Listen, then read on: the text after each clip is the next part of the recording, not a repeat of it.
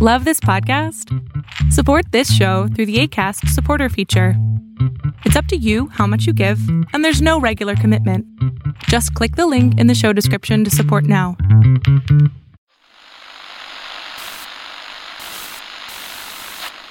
Nine, 12, 10, 28, 2, 23.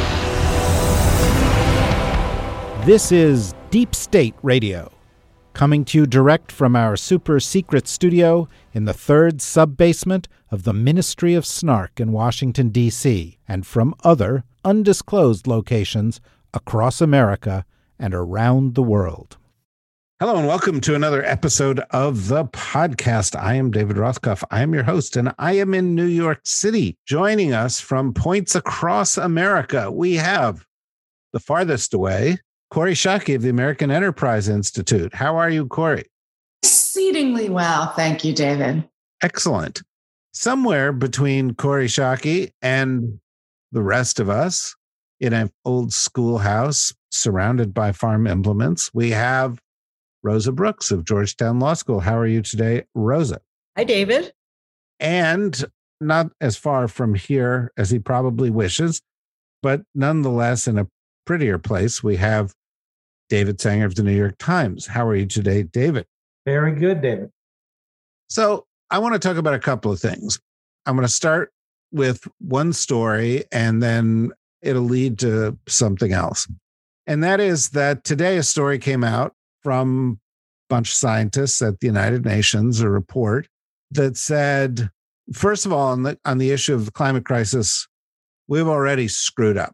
And we've already locked in 1.5% temperature increase in the world simply by not moving fast enough.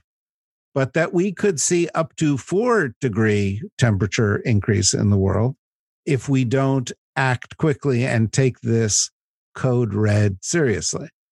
And of course, the report's written in, very compelling tones, but all you have to do is turn on the news and you see evidence everywhere. But I mean, Kori sometimes can look out her window there and see evidence of it. But I find it particularly striking that not only is California in the midst of its second largest wildfire ever, but Turkey is in flames. Greece is in flames.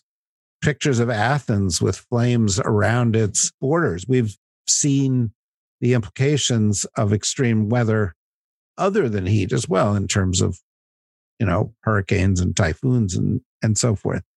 And I just want to get the reaction of all of you to this. By the way, it's compounded somewhat by the fact that if you're going to say, what's the biggest international issue other than that going on currently at the moment, it's coronavirus. And if you were to take it a step further and say, what are the big issues emerging on the horizon in international affairs? And a huge number of them are technology related. And we'll come to some of the specifics there. And obviously, we've all talked about it here, whether it's next generation warfare or cyber or whatever. All of you have at one point or another been involved in the teaching of people who enter the field of national security and foreign policy. And it seems to me like nobody's going to be able to do these jobs going forward if they can't speak from some expertise coherently about climate or about next generation technology, that these are not specialty issues. These are issues that have to inform every decision. Is that too sweeping a statement, Kori? No, I don't think it's too sweeping a statement. I think public policy work is diverging more from academic work because the trend in academic work is towards narrower and narrower specialization. And in public policy, what we increasingly need are people who have interdisciplinary training, who look at problems, at policy challenges with a wide array of potential tools.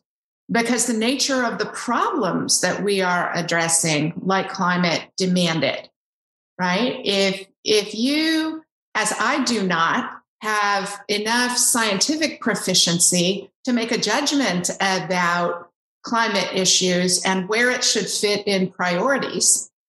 I need to master that expertise, because otherwise I am serving the American people poorly by making policy recommendations in an area of extraordinary importance and ignorance. And if you look at technology, I mean, most defense experts can't tell you whether to buy 3 gallons of cyber or 5 gallons of cyber, or even if gallons is the right metric for measuring cyber. I think cyber is measured in liters, actually. Right? So all of us need to read David's book. Which is measured in Amazon sales, Corey. So all of us need to get that basic proficiency, because otherwise you can't make a sensible judgment about the apportionment of defense spending or what a US-China war would look like. I mean, does China have the ability to knock out satellites, which would knock out communications in the American military, or not? A huge element of your operational choices depend on that. And so all of us have actually got to up our game. The reason I pose a question is because I agree with that. And, you think of the things that people who go into these fields are traditionally trained to do. They need to know how the government works, and they need to know how international systems work. And they've got some, education often in things like conflicts and conflict resolution and so forth. There's certain cross-cutting issues that touch upon everything. Everything has a climate consequence. Many things have a climate as a consequence on many other things. Almost everything is changed by the evolution of technology, of which we know of some developments now, but there will be others in the future. What do you think of this, Rosa? That seems very right, David. No, I mean, absolutely. I don't think it's a new problem, but I think it has a new urgency. I think it has always been the case that one major challenge has been that policymakers and elected officials are usually scientifically illiterate, which has made them a very poor group of people to make wise policy or pass wise laws that relate to technological and scientific developments. I think that's been true for a very long time. Certainly, if you ask any science or tech person whose career has brought them into contact with DC policymakers, even 30, 40, 50 years ago, they will complain about the same thing. But what I think is different now is just that the stakes continue to get higher and higher and higher. I mean, obviously, stakes with nuclear power and nuclear weapons were very, very high. We still have all of those issues. And in fact, the Biden administration has to decide what to do in terms of nuclear policy. That hasn't gone anywhere, even though it's not at the forefront of any of our minds anymore.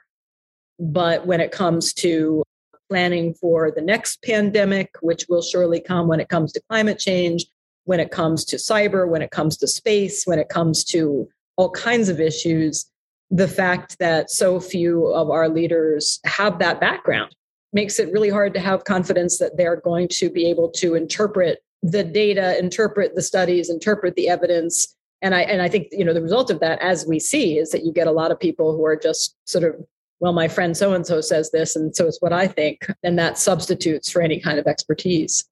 David, what do you think?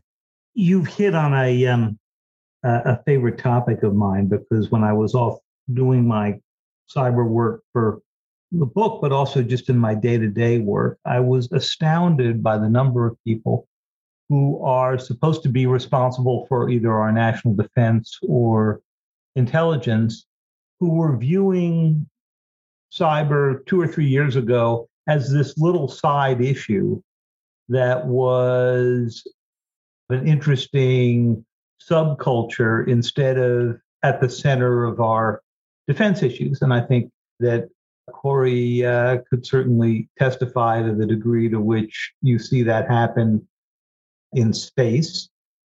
And we've certainly seen this, as Rosa has pointed out, in a number of other areas. And that doesn't mean that the lawmakers, particularly lawmakers, need to be expert on all these things. They weren't expert on nuclear weapons in the 1950s when these were coming out. But you can't imagine somebody saying in the 1950s what I heard so often in the cyber realm and still hear some today, which is, oh, this is so complicated. I have to go ask my 17-year-old daughter to go explain it to me. 17-year-old, oh no, David, you got to go with the 7-year-olds. Okay, or even better. And you sort of wanted to shake these people and say, in 1960, would it have been acceptable to say, oh, all these nuclear weapons and missiles and this stuff about throwaways, and it's all got physics in it, I'm going to go ask my teenage son? No, that person would have been laughed off of the Armed Services Committee. And yet, if the attacks we're seeing every day are in the cyber realm or they're in the space realm or whatever, you would think that there would be a similar concern. Now, we've been lucky in cyber and space issues in that by and large, they have not been politicized. Climate and coronavirus have been. And so what you've seen in both cases is an active dismissal of the science. At least in cyber and space, people can say, I don't have the expertise. In coronavirus, we have seen people say, oh, the experts are trying to pull the wool over your eyes. And you've seen that happen in some other realms as well. And so I think we've got sort of compounding problems here. Yeah, and I think part of that is cultural, isn't it, Corey? I mean, one of the things that you encounter a lot in government is this distinction between sort of what's important and what the specialists can kind of do. I mean, we've seen it, in foreign policy in a variety of areas. People who did Latin America were always at the children's table. People who do cultural issues were always at the children's table. People who did climate issues were always at the children's table. These weren't seen as important issues.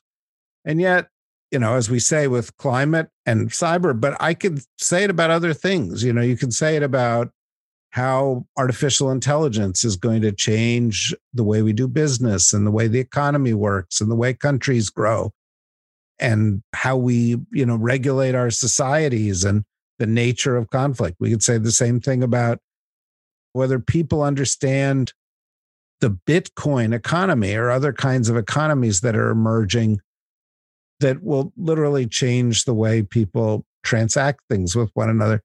And most of those things get relegated to these children's tables, but it's hard to imagine we can continue that. Why do these things persist? Why are these biases so hard to shake? I mean, we've been getting warnings about climate for a long time.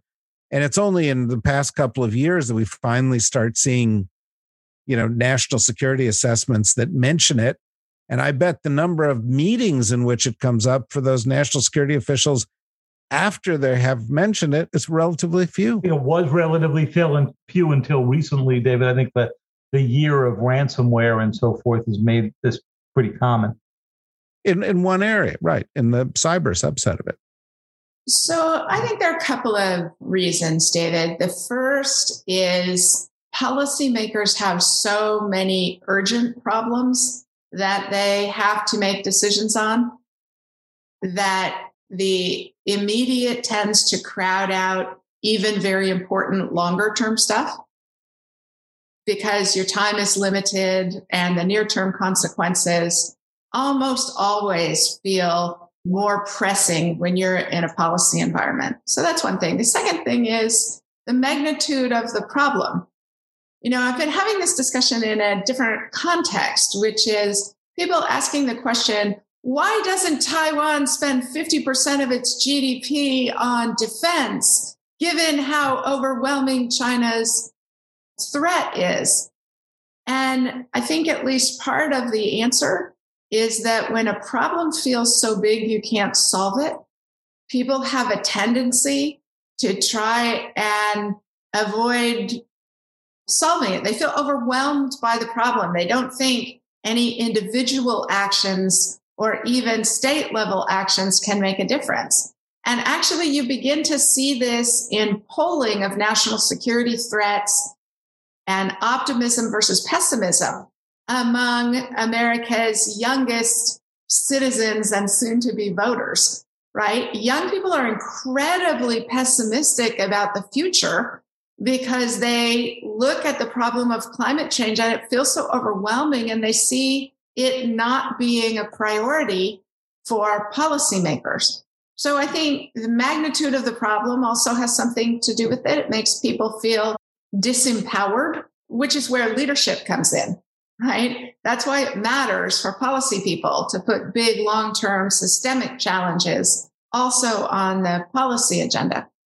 A third thing I would say, though, is that, just as all of us who care about national security had to develop a basic proficiency on terrorism and on the Middle East after 9/11, and all of us are being dragged into a proficiency of China and the challenges of defense in the first island chain, we are also being dragged to proficiency in other problems as they perk up the policy agenda. So again, it's partly a leadership issue, but it's also the nature of the other challenges you're facing.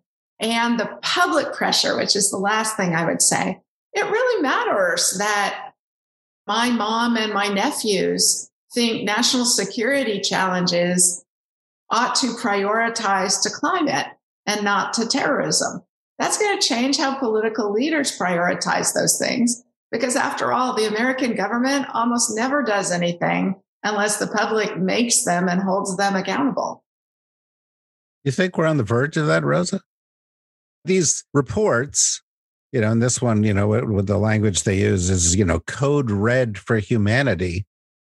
The language is out of a science fiction movie where Dennis Quaid is racing to save New York from going underwater, totally justifiably. I'm not minimizing it, but I don't see the policy changing, and it's not that, this administration has been fairly aggressive on it. It's brought in a climate czar, John Kerry, who's been fairly active. It's spent a lot of time reversing Trump administration policies. But per David's point about the politicization of these things, it was 8 months ago that the administration of the United States government was dedicated to doing the opposite of what we were supposed to be doing.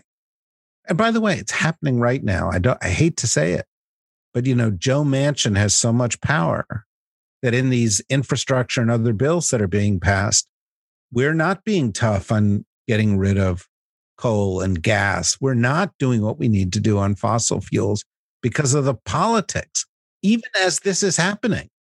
It's really stunning.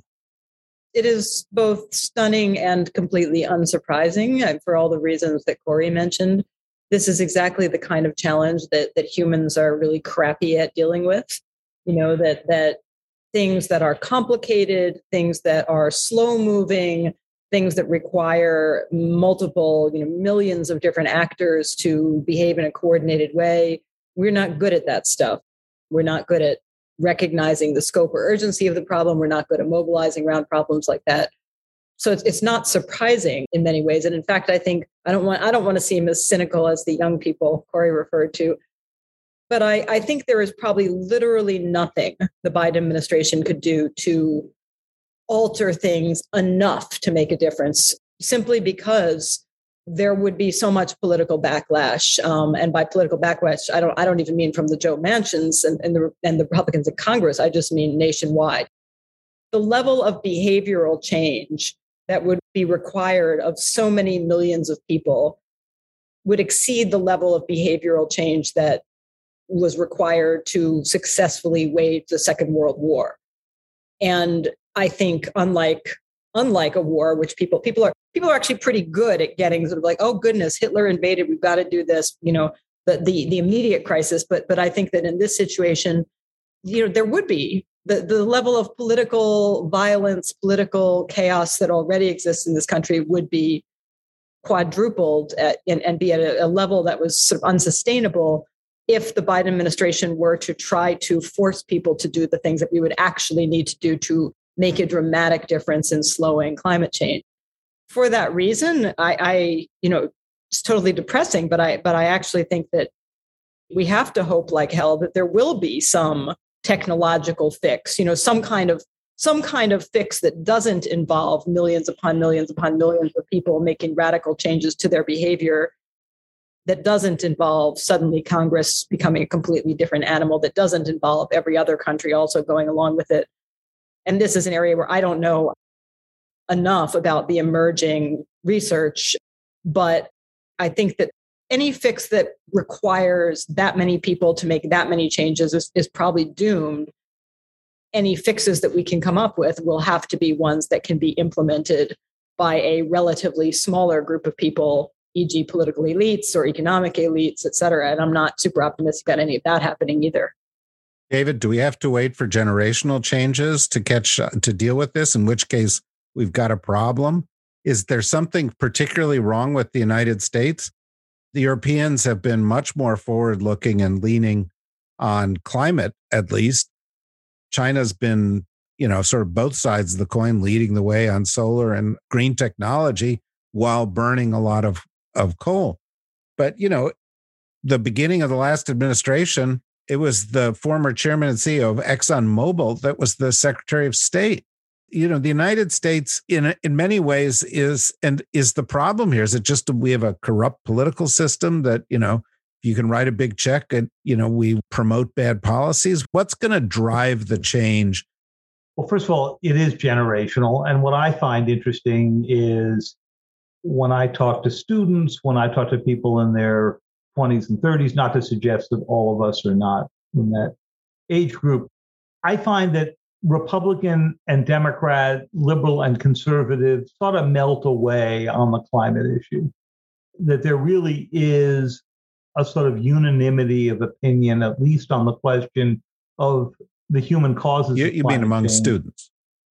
Among students and people up through their mid-30s to late 30s. Not total unanimity, but I find that there is much more of a generational split on that issue than on most. So you're much more likely to predict somebody's reaction on climate according to the generation they're in than according to their party affiliation. And that I consider to be a hopeful thing. I think that what we've learned from this report today is something that we've seen in a few areas, which is, yeah, we lost 4 years on this issue during the Trump administration, but it couldn't have been a worse 4 years, right? That timing turns out to really be central to what was going on here. And so that's what worries me, which is that by the time the body politic catches up with the science, we will have done more irreversible damage, which is the essence of the report that we read today. That tells you something about how out of sync lawmakers are on some issues with the electorate, and why this rather odd moment that we find ourselves in, where we've got a Democratic president who won not by a huge amount, but by a significant margin, is running up against state legislatures that are almost all, are very largely controlled by Republicans. You've seen it in the voting rights issues, but you're also seeing it in the local initiatives on climate. So I think we are going to be behind. And I think this explains why Biden does not sit there and cite reports like this. He spends his time citing the competition with China because he's recognized that some Cold War sensibility here of a race with China, whether it is on semiconductor production, whether it is on electric cars, whatever, is much more likely to be successful for him than getting into an argument about the science of climate. Is that even the argument, Corey? I mean, in some respects, I realized that one of the things as I was reading this today, I was thinking the only way to deal with this problem, and maybe it's just because I'm a process guy or that's what I've studied, is that somebody involved with climate's got to be in the room in every meeting. And when somebody says we're going to build this ship, or we're going to deploy this thing, or we're going to hire this thing, or we're going to invest in this kind of infrastructure, or we are going to face this kind of challenge, somebody's got to say, what's the climate impact? How do we mitigate I don't this? think that's a good enough answer, David. And the reason is that I would parallel it to cyber, right? Because that was initially everybody's response to cyber. We need a cyber guy. But unless, for example, the commander of a military unit has a basic understanding about how cyber is going to affect her ability to use violence, then they run the risk of being marginalized in the process. What we need for these longer term crucial issues to be policy priorities is all of us who work on the issue have to develop enough understanding that it's intrinsic to how we think about our decisions. It's not going to be good enough to paste on. I mean, for example, John Kerry sitting in a room is not going to dictate how we fight a war with China or how we prepare for a war with China. But having a Secretary of Defense who actually has an understanding intrinsically about how those issues are going to affect our ability to prepare for, our ability to sustain combat, our ability to recover in the wake of combat, like that's what's going to make the difference. I want to say one other thing, though, unrelated to the question that you asked me, because it relates to what you were saying, what Rose was saying, and what David was saying. All of those American failures and all of the dark complaints about the United States are totally true. And yet, we are the first country that met its Paris Climate Accords goals, despite Manchin, despite Congress, despite Americans desiring to watch Kardashians rather than to watch The Day After about climate apocalypse. And the reason is because even despite the Trump administration's withdrawal from the treaty, the pushback against regulatory control in business and other, right? What changed it was the great golden state of California setting restrictive emission standards, Mike Bloomberg pumping money into mayoralties all across the country to begin to address this issue, the sanctimoniousness of Tim Cook and Apple Computers wanting to look virtuous to their customers and thereby reinforcing their brand. And, you know, my mom thinking maybe she should drive an electric car because she hopes her grandchildren don't live in an apocalypse. All of those things combined to have the United States meet the standard before any other country, despite official high government opposition, Congress unwilling to, all of the things that you guys rightly pointed to as restrictions on America's abilities, those also get balanced by having a system so open to civic activism, to federalism, to the role of businesses in shaping public attitudes. And we shouldn't forget those upsides. David, can I just go back to Corey's point about military commanders for a second? Because we have a historical analogy to this, and it was the rise of air power. So after World War I, we had very few commanders with any experience in it who actually thought that air power was integral to what they were doing. After World War II, you couldn't get promoted if you didn't understand the degree to which air power was integral to what you were doing. What created the innovation in the 1930s, the emergence of the carrier battle group and the ability to fight across the maritime expanse of the Pacific, was that you had an urgent operational problem that air power became the solution to. That's absolutely right. That's absolutely right. And we in both climate and certainly in cyber, we need that. I just want to remind both of you, that's where I started today. In other words, I began by saying we need to train people in all of these things. I raised... Maybe, Corey, we should reconsider our position because we find ourselves returning to where David started off. What we need to conclude is that David is exactly right. Was exactly right. And the reason I brought up the process thing was an interim fix because we need to start fixing this problem immediately. And that's what was brought up by this report today. And we're not going to achieve the generational change or the educational change as quickly as we would like to do that. Because I've spent a lot of my life dealing with energy and climate issues because I've been very interested in the intersection of science and technology and policy for a long time.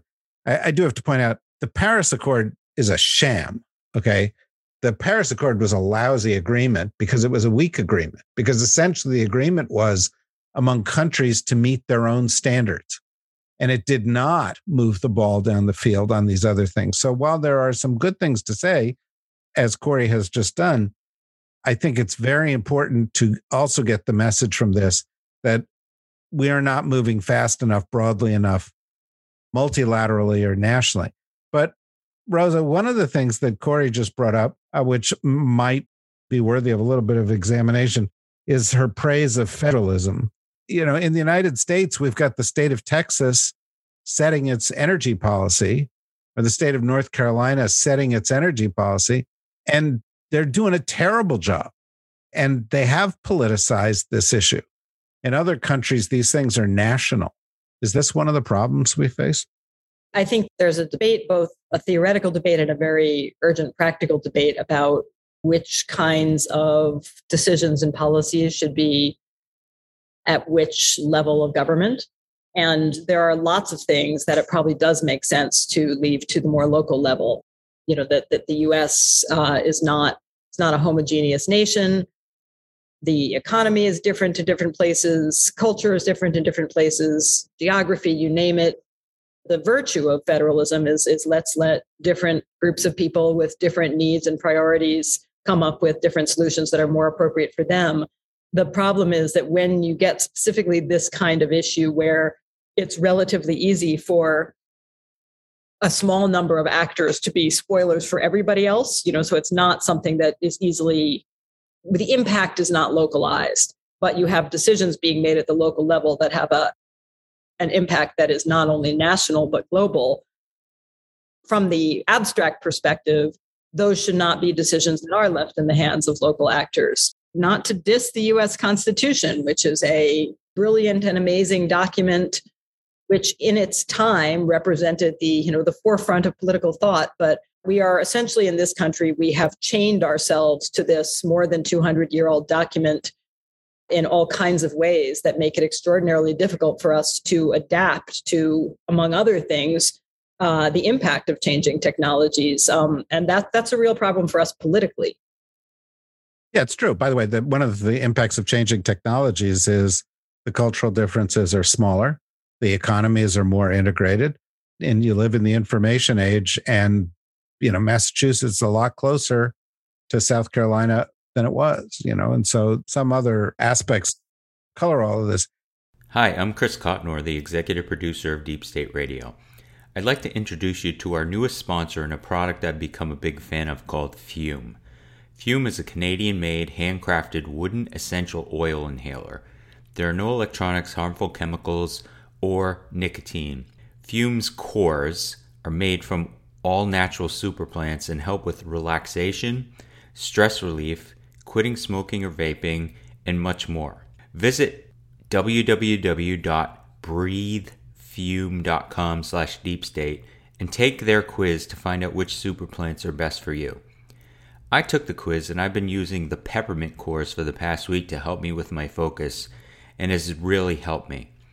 The best part is that for a limited time, listeners of Deep State Radio can enjoy 10% off their initial order.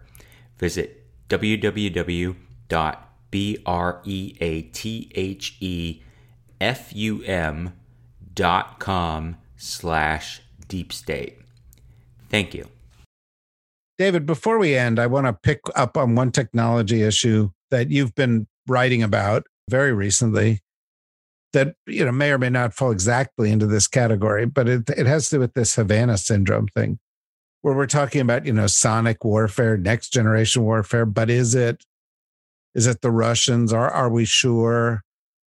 And it's just a micro case of all of this where it doesn't seem clear that anybody really knows what's going on. I know the government had a meeting on this recently, and you reported on it. You want to give us a 90-second update on that?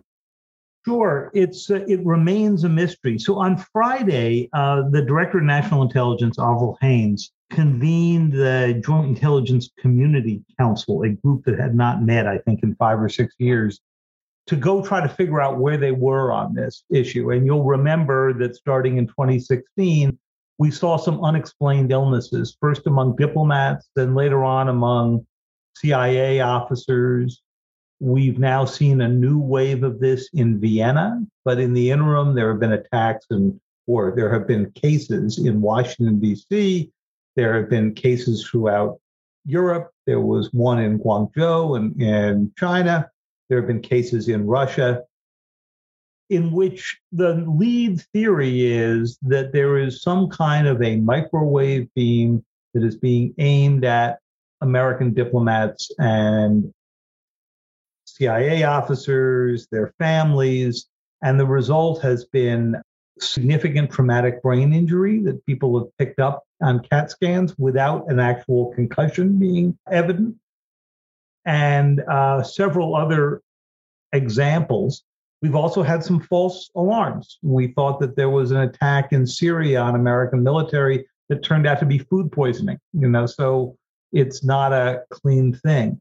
The result of the meeting on Friday was to say that we need to do a lot more about treating the people who've been afflicted, and there now look to be more than 100 cases, but that these two task forces set up by President Biden to go figure out the cause and then to come up with some detection mechanisms and some protections have gotten going, but they still haven't managed to prove the case.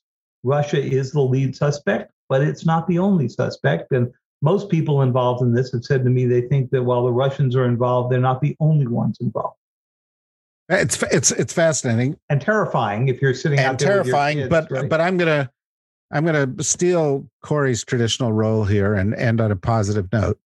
That is a meeting in the United States government that, as David pointed out, was chaired by somebody with exactly the right training, and that's Avril Haines, who is a trained physicist, who is now the DNI. And she actually trained herself to be expert in a bunch of these areas and is one of the few senior officials in recent memory who's already where we think people ought to be. So that's encouraging. And hopefully there will be more of these things. I do want to say that one of the reasons I felt comfortable raising this issue is that each of you in your own way have been advocating for a change in the way the policy community looks at itself and looks at policy and trains itself for a long time. And it needs to happen faster. You guys were exactly right, as somebody might say. I hope we all get there soon. In the interim, before we close, can I make an important public service announcement? Yes. Which is for the Deep State Radio nerds who've been watching this instead of just listening to this, you will have seen the mysterious rise of a book on owls by our own Rosa. And you should press David and David to explain why that is true. There is a logic and an insider nerdy joke about this that David and David are accountable for. I will answer any queries about this in social media if people want to engage on that point. But one possibility that I'd like to raise for everybody as they listen to this is that there was no reason for Rosa to bring this up. And it was completely irrational. And she does this kind of thing all the time.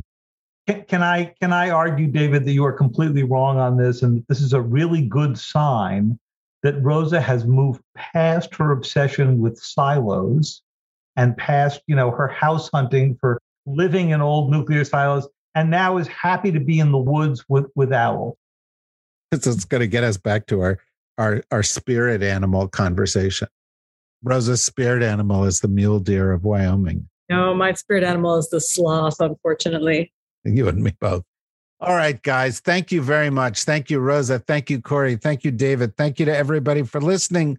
Please join us again soon as we continue discussions like this one. If you want to hear more about them, go to the DSRnetwork.com. While you're there, sign up, become a member, help us to more conversations like this one, and maybe devote an entire podcast to owls and the mule deer of Wyoming. In the meantime, as things get more and more dangerous again out there, be careful. Take care of yourself. Stay safe. Bye-bye.